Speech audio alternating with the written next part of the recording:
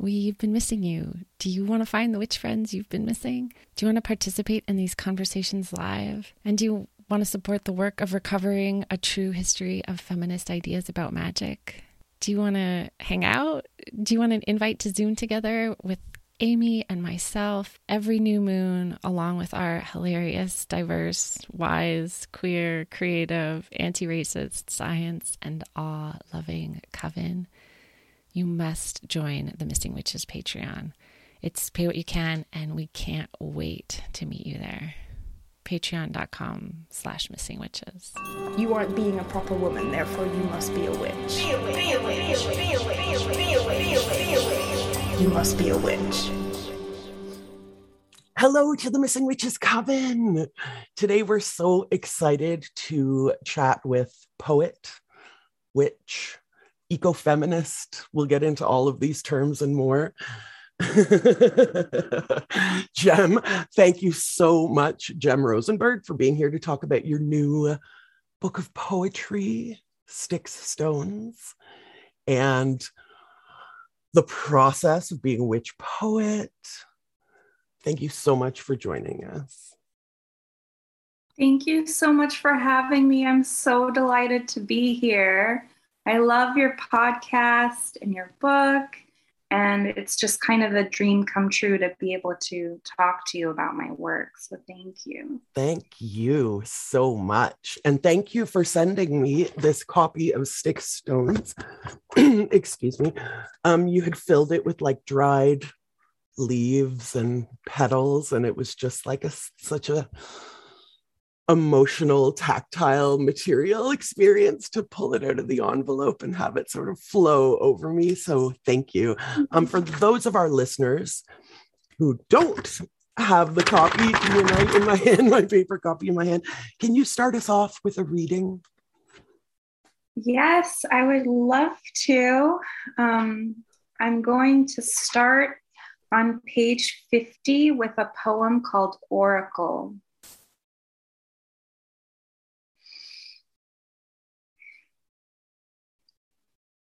Rocks listen to the sea and call back slowly. Words stretch to abstraction.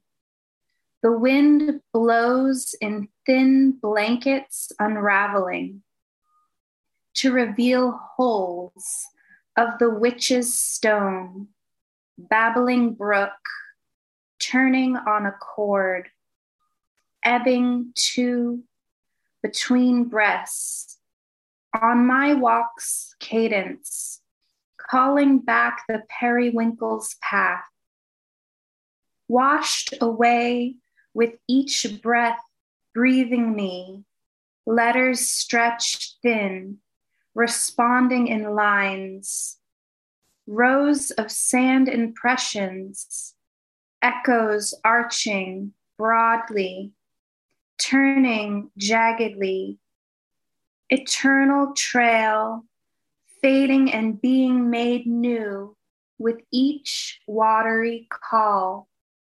I am lines reaching, rock of holes, hollowing, disintegrating into flecks of quartz that catch the sun.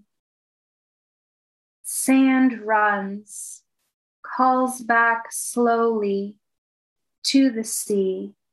I am eroding.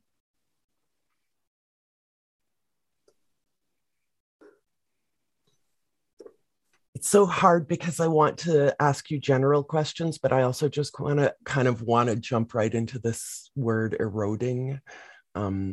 We talked about Terry Tempest Williams and this notion of erosion, the tower in the tarot, being this like ultimate destruction, but also this opportunity for growth and change.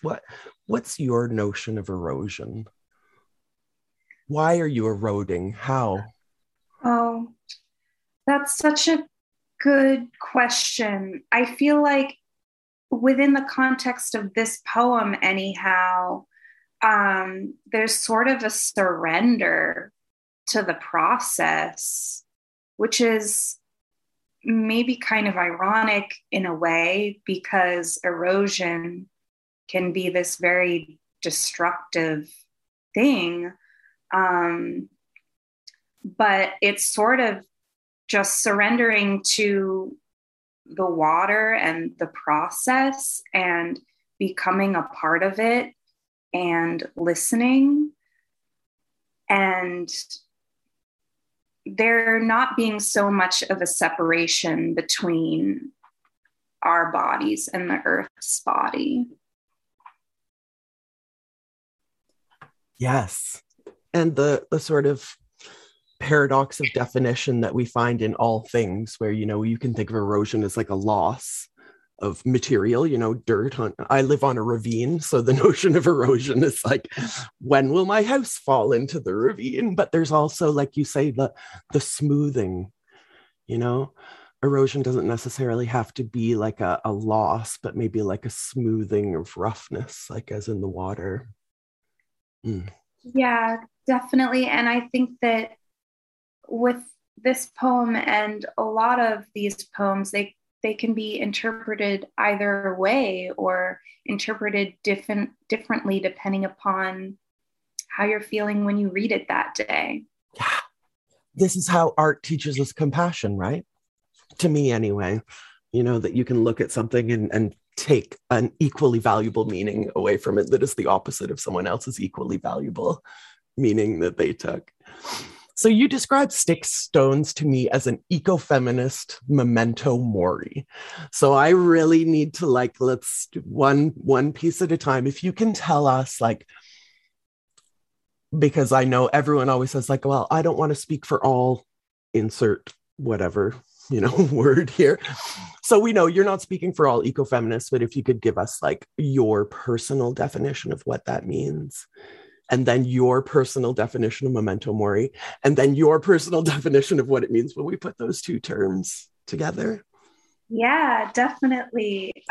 So ecofeminism,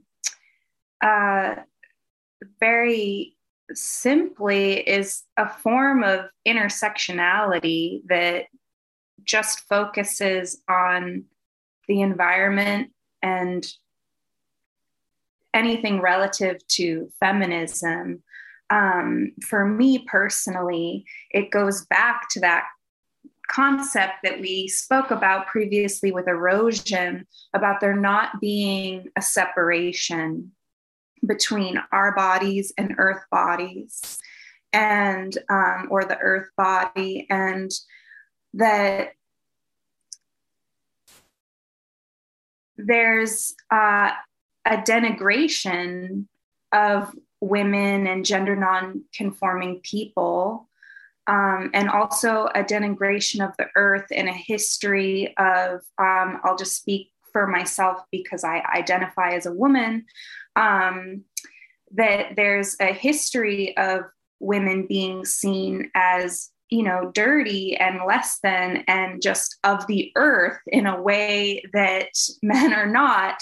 And it's kind of like, well, embracing our bodily processes as just like any other process, like erosion or the ocean ebbing and flowing or whatever that might be. And I think for me personally, identifying with the earth in this way, it's supportive to me, because I think sometimes as humans we can often fail each other, and there's a way that our landscape can kind of hold us and support us and mirror us. So for me, that's what ecofeminism is for me. And if you want me to jump right into the memento mori, so a memento mori is seen as kind of a reminder of our mortality, and it's often associated with death. So I think that with the ecofeminism and everything that's happening to the earth. And, just heard on the news that they made abortions legal in Florida, and that there's just kind of, again, this sort of preoccupation with death, with thinking about our relationship to the planet right now. There's mass extinction. We're just losing so much so quickly. And then there's mental health is a huge theme in my writing as well, and feeling just personally what comes up when something so precious, this body that is, our earth body, our body, wouldn't be able to, we wouldn't be able to exist without it. So there is an acknowledgement of grief and loss, and a lot of writing on the cemetery, and a lot of writing has come out of meditative walks in the cemetery. So yes, that's the ecofeminist memento mori. And how does writing poetry help us/you/us resist these destructive forces? Well, I think that simply acknowledging it is the most basic first step in resistance. And I feel like that is what poetry does. Why are you a poet? That's such a good question. These are great. Why am I a poet? I feel like it happened on accident. I always wrote a little bit.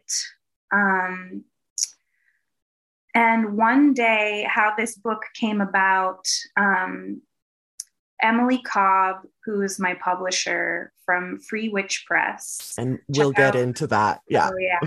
Uh-huh. We'll get into it. Well, one day she just put out a call for poetry, and I thought, I have a few poems.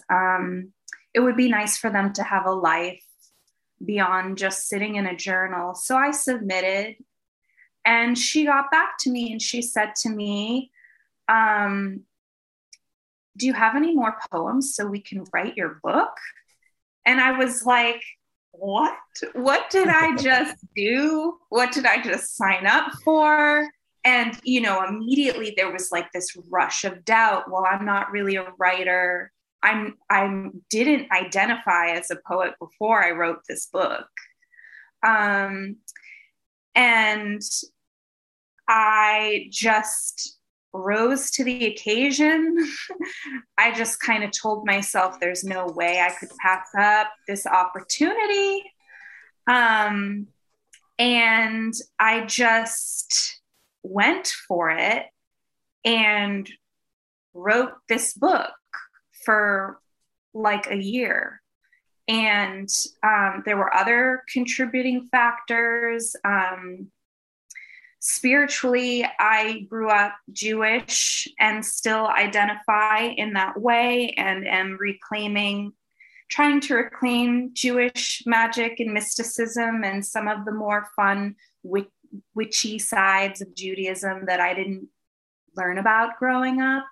But before I got into that, I made my way back into spirituality via spiritualism and started going to message circles. And right before this book happened, I got a message that I was a poet in a past life. And I always had ever since I got that message, I had this vision of her, who is me, which is interesting.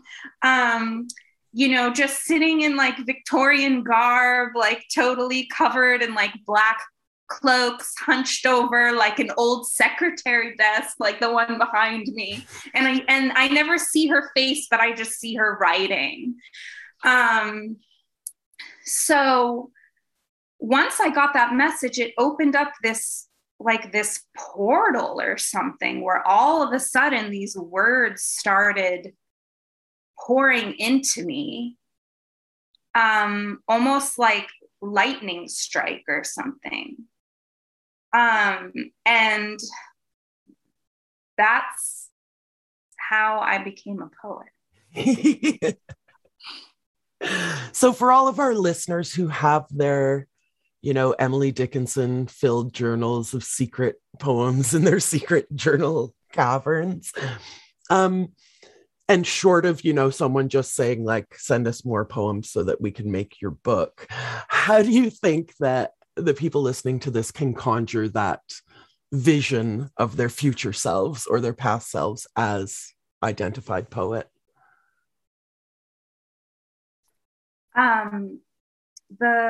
So the question is, how can we conjure our future and past selves? Or just that the quote unquote message that you are, you were, you will be a poet. How do we conjure that message for ourselves? Oh, that's great. Yeah. I mean, in a way, I'm not sure, because I really felt like this medium, like he kind of lit that match for me. And through his gifts was able to kind of open me to my gifts. And I think that's the great gift of mediumship. So I do think that having a relationship with a medium can be a way to learn more about your past self and open yourself up to the present and what your future may be. I do think that ultimately we don't necessarily need that, and that we have it within ourselves all along. And that's what he told me. He told me he didn't do anything and that it was inside of me the whole time. And I think I'm still wrapping my head around how that was in me, and I didn't know. And, how can I be more aware of who I've been and what's inside me and what my potential is? And I think a good starting place is really just trusting your intuition. No matter how quiet that little voice inside you might be, if it's saying a word or a phrase, or you're coming across the same thing over and over again, like a synchronicity, to really trust that and do what it says. Yeah. Period. Yeah. Period. Yeah. I mean, it relates to our notions about ecofeminism and the degradation of the idea of intuition en plus. Bodies are degraded, but also our inherent knowledge that doesn't fit into the capitalist patriarchal model of what knowledge is. Yeah, I think that's a good answer. If you can't access a medium, if you don't have a medium in your circle of friends, then you can start by just really listening to your own voice, giving voice to your own voice. Yeah, and I do have a recent example of where that came together for me, just within inside myself. I felt really, I've been making all this jewelry with like shells and minerals, and I felt really called to make a mirror with shells. There's actually one hanging just behind me here, you can see. And I started making all these mirrors with clay and shells and painting them. And then a friend reached out to me and told me that they were like a portal and started talking to me about mirror magic. And I had no idea what mirror magic was or that it was even a thing. And then all of a sudden, everywhere on Instagram, threads, feeds, mirror magic showing up. So all of a sudden there was this class talking about it. And I was like, well, I'm going to sign up and take it. And that's kind of a perfect example, I think, of just trusting your intuition. You're doing something, maybe you don't really know why you're doing it. You just feel called, and then the answer becomes clear as you go along. Yeah. One of my favorite examples is the painter Mayumi Oda. And she was painting these sort of large, beautiful goddess figures. And she didn't really know why. She just sort of felt compelled to paint these goddess figures. And then afterwards, she started learning about Maria Gimbutas and these similar shapes, you know, the work of Monica Cho and Barbara Moore. And she had been painting these things that like archaeologists and researchers were finding at the time without knowing that and I really think there is something to this notion of zeitgeist, you know. Wow. And sometimes we listen, if we go forth and listen to these like little downloads that we get, then we can be exposing ourselves to any number of amazing things because we didn't notice them before. But then when you start noticing is like the same thing that you're talking about with poetry. It's noticing is acknowledging. And acknowledging is resistance, and resistance is enchantment. So really, it's like the smallest. I spoke to another writer, Ilva Radoszewski, who told me that her process of writing her book was like healing on a deadline. Do you relate to that at all, or did you sort of have like a more nebulous time frame to work on your poetry book? It was kind of an open time frame, which felt very freeing, but there wasn't any stagnation with the process. And I think that's what felt so wholesome about this, like just writing it, is that I was always working on something for it. And we sort of had like a loose deadline of when we wanted to release it. And we mostly kept to that, and it felt good, like this birth moment, although it's been in COVID. So I'm glad that I found some other ways to connect with people about the book and share it, since I haven't been able to do live readings as much as I would like to just yet. But yeah. So tell us about this process then. Let's get into Free Witch Press. I know a lot of our listeners are going to be just like drooling even over just the name, and even like the ethos behind it is even more exciting than possibly than the name. I know it's being run by two people who were not the founders, so it is like a growing and evolving house. Can you tell us about Free Witch Press? Yeah, I can tell you a little bit about it. It's a very kind of DIY, independent, women-run press. It's based in Dedham, Massachusetts. So I'm originally from Eastern Mass, and that's where I met Emily, who, as far as I know, has always had a role with the press. But I know her partner that she's working on it with now, that's kind of a newer thing. And yeah, it's Authors, previously, before my book, as far as I know, everything was published in a very handmade kind of way. Hand stapling it together, almost like zine style. And we talked about actually making the book in that fashion, but the project just ended up being so huge that by the end of it, when we had to make a decision, we were very much like, we just want to reach out to someone and have them like really print it and just have that new I'm touching the book for those of you who can't see what I'm doing. Just yes, it feels really good. It's a nice object, and that was a bit of a departure from what the press normally does, but it's very in the spirit of like, I personally feel like DIY, but very like just fine art, fine craft at the same time.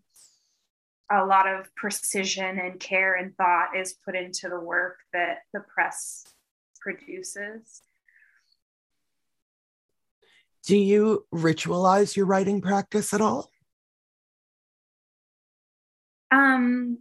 I feel like I struggle with ritual in general because my personality is kind of, for better or for worse, is kind of like, I like to do things when I feel like it, or just when the inspiration strikes, and not forcing it on any kind of timeline or moon cycle or anything like that.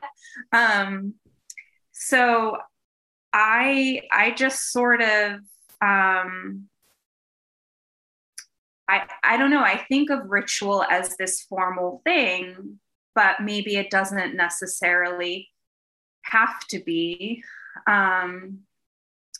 So I don't feel like I write on a formal ritualized timeline. It's just sort of random, kind of. Maybe not random within the context of the universe, because it's happening exactly when it needs to be happening. Yeah, good point. Yeah. I think that writing in general, and maybe more specifically, but maybe not writing poetry, is akin to witchcraft. You're nodding, so you agree with that statement. Good. Can you tell me how and why you agree with that statement? How it is, why it is? Well, I think it's the only thing that makes me feel like I am a witch, because I would kind of consider myself to be sort of like a baby witch. And I felt very self-conscious about using that word or identifying in that way, because I just, I had this idea of like, oh, I need to have studied all this and read all these books and just, have been practicing for a really long time or something. And I was like, well, if I were to consider myself a witch, like, in which way am I a witch? And there's so many ways to be a witch.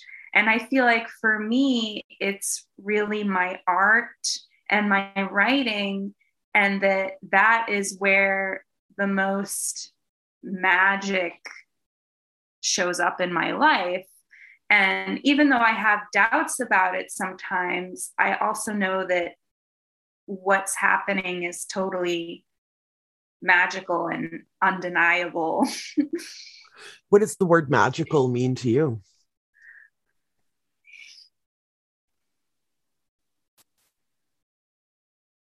I think that for me, it's any experience that is outside the realm of what is ordinarily perceived as reality. So it is relative, but within the context of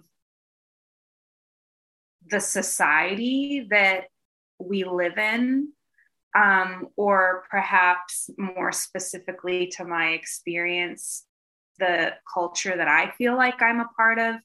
I feel like people don't believe in this kind of stuff, so that it's real. So to me, that is what makes it magic, is that it's outside the realm of what people perceive to be real, which is a pretty broad definition. And I can go into like specifics of how I experience magic. Like,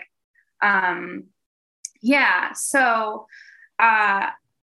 I think that we're all mediums, like psychic. I think we're all psychic too. And that it's just a matter of tapping into that. In my journey with spirituality, I was atheist for a while. I didn't really believe in life after death or anything beyond this material world. But I was never necessarily against the idea of possibility. And I met just some very trustworthy people that had these otherworldly experiences, and I trusted them. And as soon as I opened myself up to what was possible, things started happening that I had never experienced before.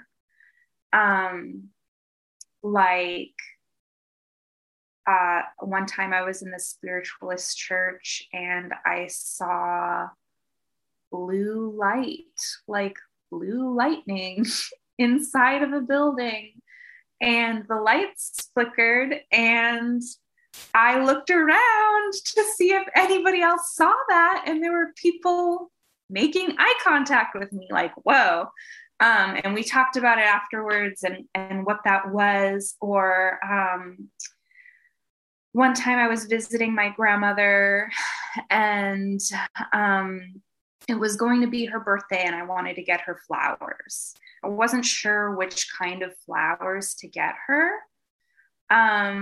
And I was in her house. I came home to her house one day, and I walked in the door, and I just started smelling lilies. Like, you know, that like saccharine sweet lily smell, like very strongly. I started smelling lilies to the point where I was kind of looking around like, where are the lilies? They're not in season right now.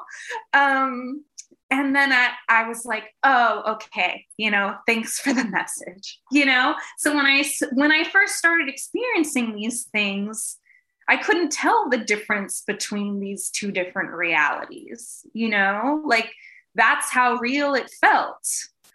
And I have a lot of experiences, and the most experiences like that with my art and with my poetry.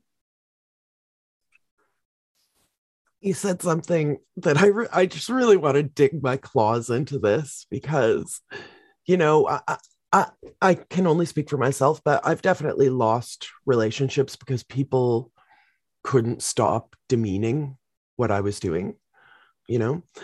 And you said that you weren't, quote, against the idea of possibility.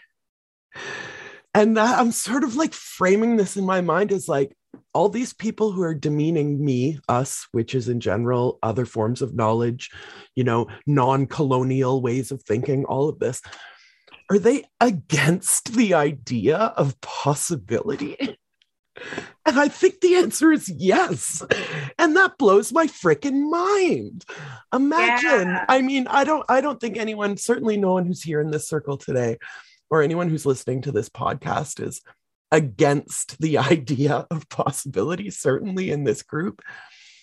But it's something that I'm going to take with me when I meet someone I'm skeptical, you know, I'm an old time punk and I don't, you know, but sometimes you meet people who are scornful about it, you know, like I'm like, I don't know, that's off my bullshit detector. But some people are like, no, that's wrong and you're stupid, you know? And maybe we've all experienced that in one form or another.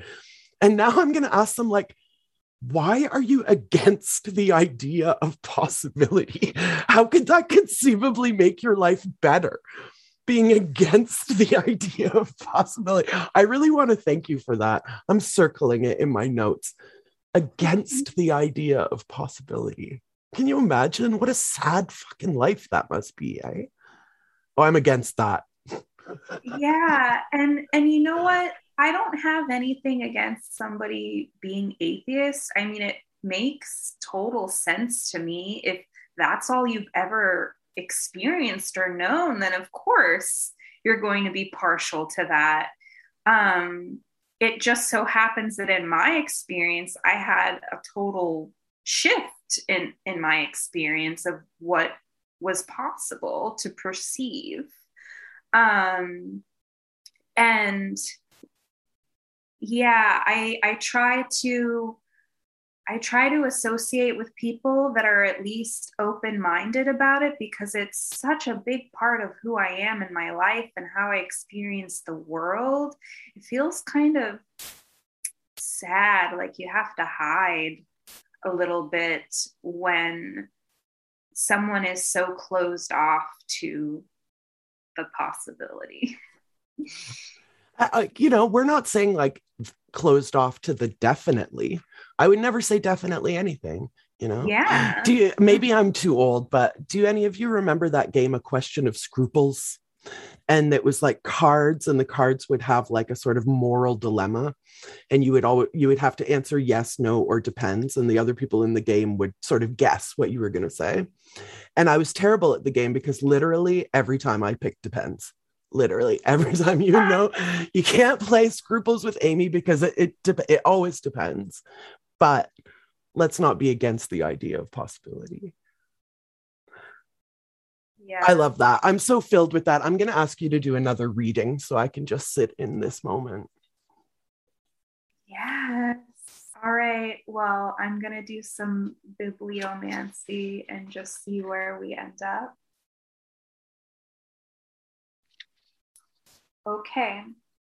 If you happen to have the book, we are on page 24. The world above the blue. I am yours. I am scales of rusted rainbows and iridescent hues. I am scar tissue. Will you take me or leave me be? For at any given time, my body will not be mine. I have no chance to fight you. I surrender to the world above the blue. Your safety net is of no comfort when cold metallic sharps my lip, full body pressure pull, migraine through the hole, a propeller, pedal thrusted to the parting surface, where white shards cut gleams of greenish gold. I meet callousness, a face flat and dry, a colossal form too heavy to swim, accompanied by a curious boat, casting shadow over shallows, its eyes that scrutinize, flash like shoreline stones. I writhe. Compression, flailing, withered gasp. I am life, can't you see? My rosy insides glow through filmy walls. I squirm like sea worm, and then you let me go.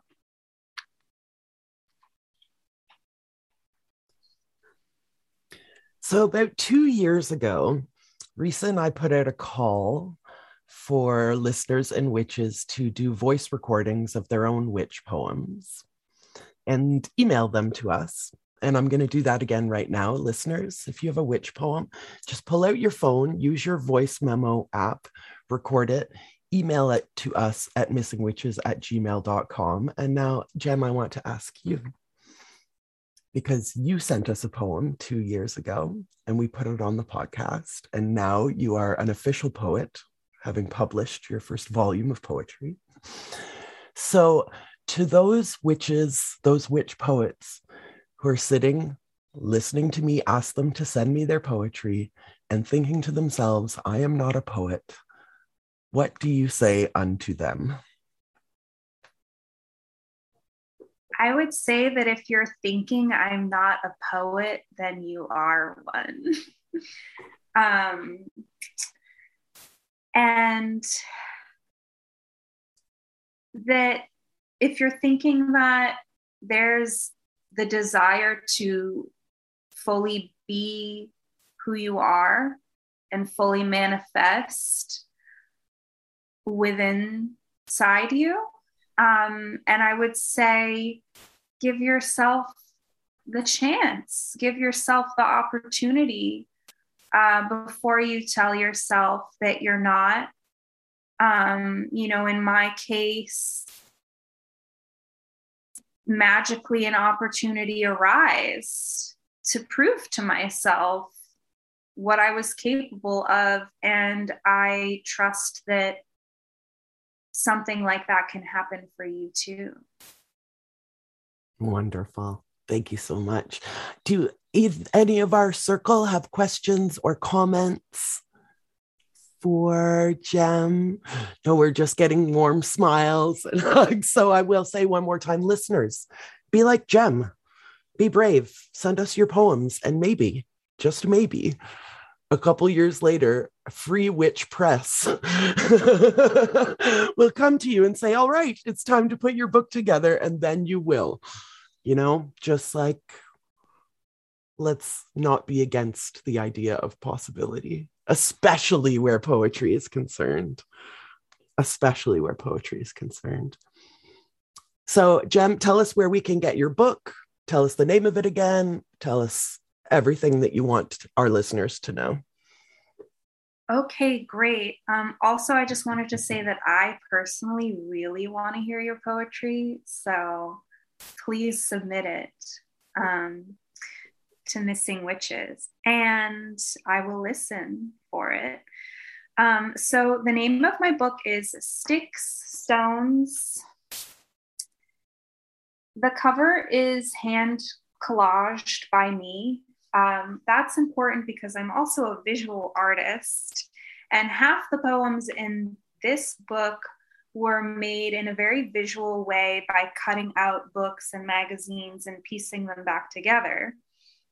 And the other half was made in the, what did I call it? The lightning bolt way, where it just kind of enters me and comes out from who knows where. And you can get the book on Free Witch Press, their website. I believe it's just freewitchpress.com. And the link will be in the show notes for those of you listening, for sure. Awesome. And then I have a website if you want to see more of my visual art that coincides with my poetry. It's just my name, Jem. It's spelled Gem, like gemstone, Rosenberg .com. And then if you want to follow me on Instagram, you can see all of my jewelry that I make, the candles that I make, my collages, all of my visual practice. It's Gemica, GEMICA.Rosenberg. That's my handle on Instagram. And I would love for you to reach out to me and connect with me. If you want to talk about your writing or need any support in your process, I would love to talk to you about it and see your art. So yes, please reach out to me and I would love to hear from you. That's a really beautiful offer. I hope that someone listening is going to take you up on that, because it really is a very beautiful offer if you're looking for someone, again, outside yourself, but not necessarily a spirit that can be accessed by medium. You can reach out to Jem. And this can function in the same manner for sure. Thank you again so much. And again, are you a witch poet? Email us a recording of you reading one of your poems to missingwitches@gmail.com. Use the subject line witch poem, and you'll probably hear it in an upcoming episode. And I know Jem wants to hear your poems, and I think a lot of us do. Thank you again so much, Jem, and those of you in our circle today who joined us today. Thank you so much for bearing witness to this. Thank you again. Thank you. Bye, listeners. Coven, we love you. Blessed fucking be. You must be a witch. The Missing Witches podcast is brought to you by the Missing Witches Coven. Join us right now on patreon.com/missingwitches. Blessed fucking be.